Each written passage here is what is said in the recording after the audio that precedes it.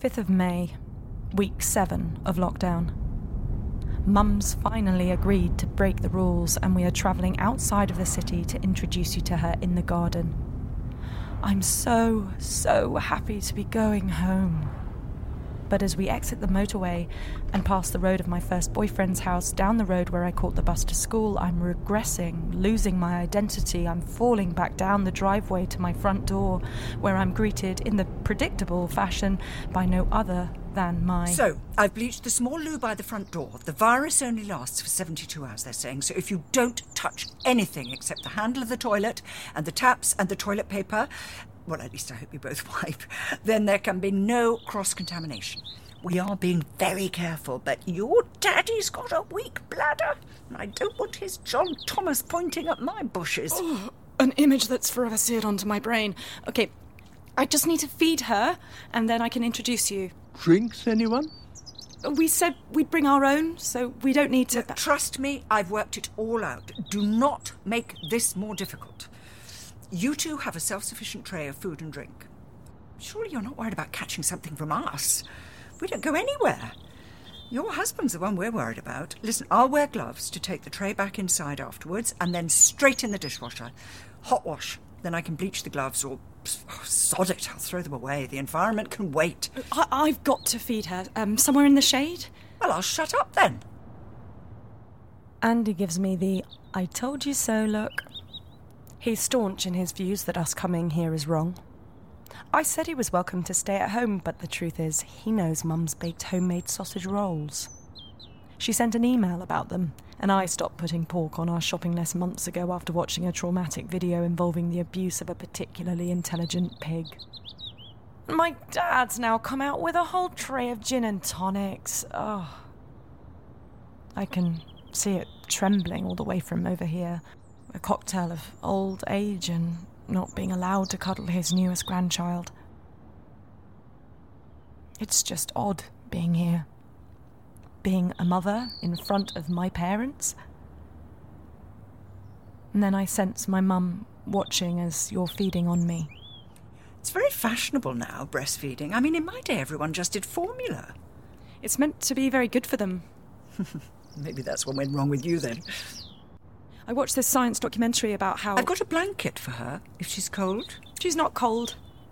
And we've got a blanket in the car, thanks. Great, I think she's finished. I'll just burp her. If I'd known you'd keep me waiting all afternoon, I wouldn't have cancelled my bridge. This is your grandma. You've got milk on your chin. Oh, she's a hungry bunny. I'm surprised you can get much out of those. You certainly didn't inherit my ample bosom. Gosh, they were huge when I was pregnant. I had buckets of milk with my first baby. Well, Gemma's always been your favourite. You never listen to anything, do you? Do you remember I had a son, born at 6 months, died? Of course, sorry, I remember, yeah. He would have survived if we'd been in England. I mean, you don't know what I've been through in my life. I might if you were capable of being nice. Excuse me? Drink, anyone? I was trying to have a nice conversation with you about breastfeeding, and you make it all horrible. Well, we haven't all had such an easy life as you. God, Alan, do you remember how awful they were in the hospital, saying shame it was a boy? It's horrible what I've been through. A week or so after he died, I was in the local cheese shop. Oh, God. The cheese man wrapped up my cheese. I paid. I left. When I got home, mouldy. So you threw it at him? And when I got back, he refused to refund me, so I threw it at him. All the hormones, I imagine. I actually threw it at him. Remember, everyone in the shop started staring at me.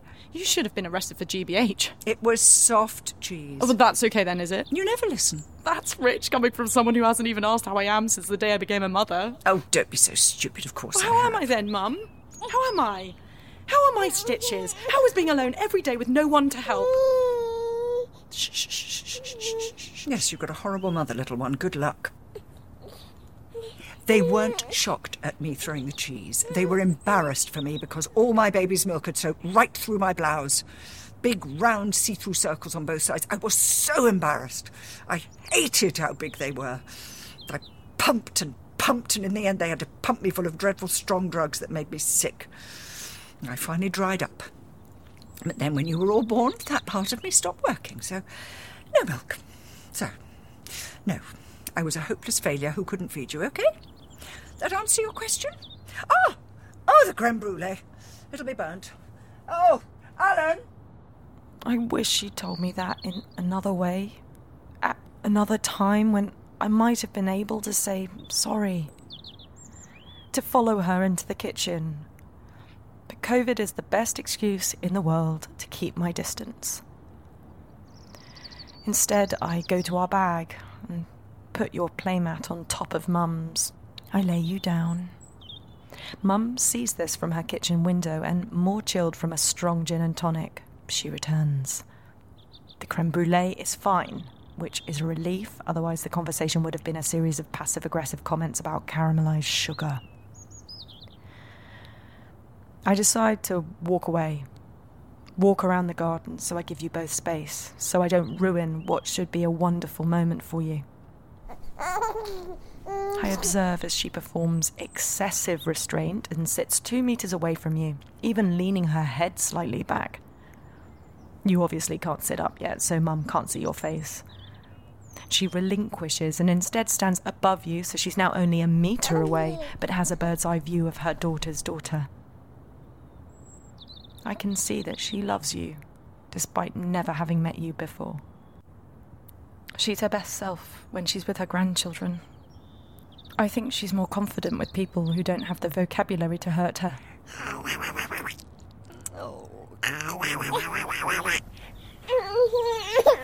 all my other grandchildren love that noise. They love it. You're going to have to get a sense of humour if we're going to get along. Offended by this rejection, she goes back inside again and brings out the much-needed sausage rolls. Tom's guilty conscience fades in a dollop of ketchup.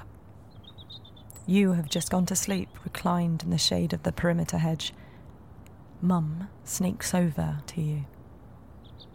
I see her touch you for the first time.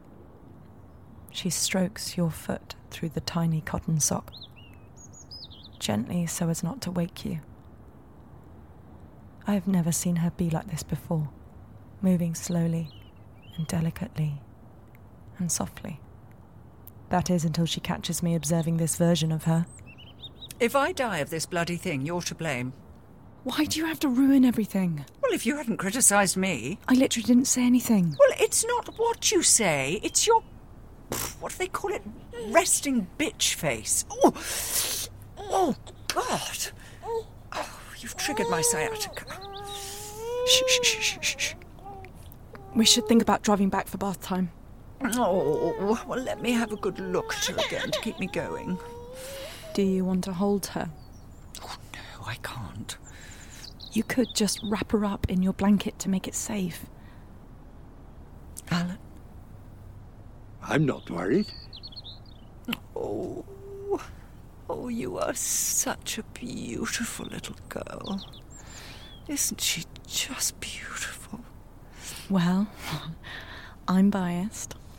Well, don't forget you got all your good bits from me. You got your father's nose. As we drive away, I feel a weight lifting off me. This isn't healthy. I have often contemplated what it will be like when she dies. I don't know yet whether I'll be full of regrets or whether life will just be easier, less lonely than constantly perambulating around the distances between us. Recorded deaths rises by 693 to 29,427, giving the UK the highest number of COVID-19 related deaths in Europe. How good were those sausage rolls?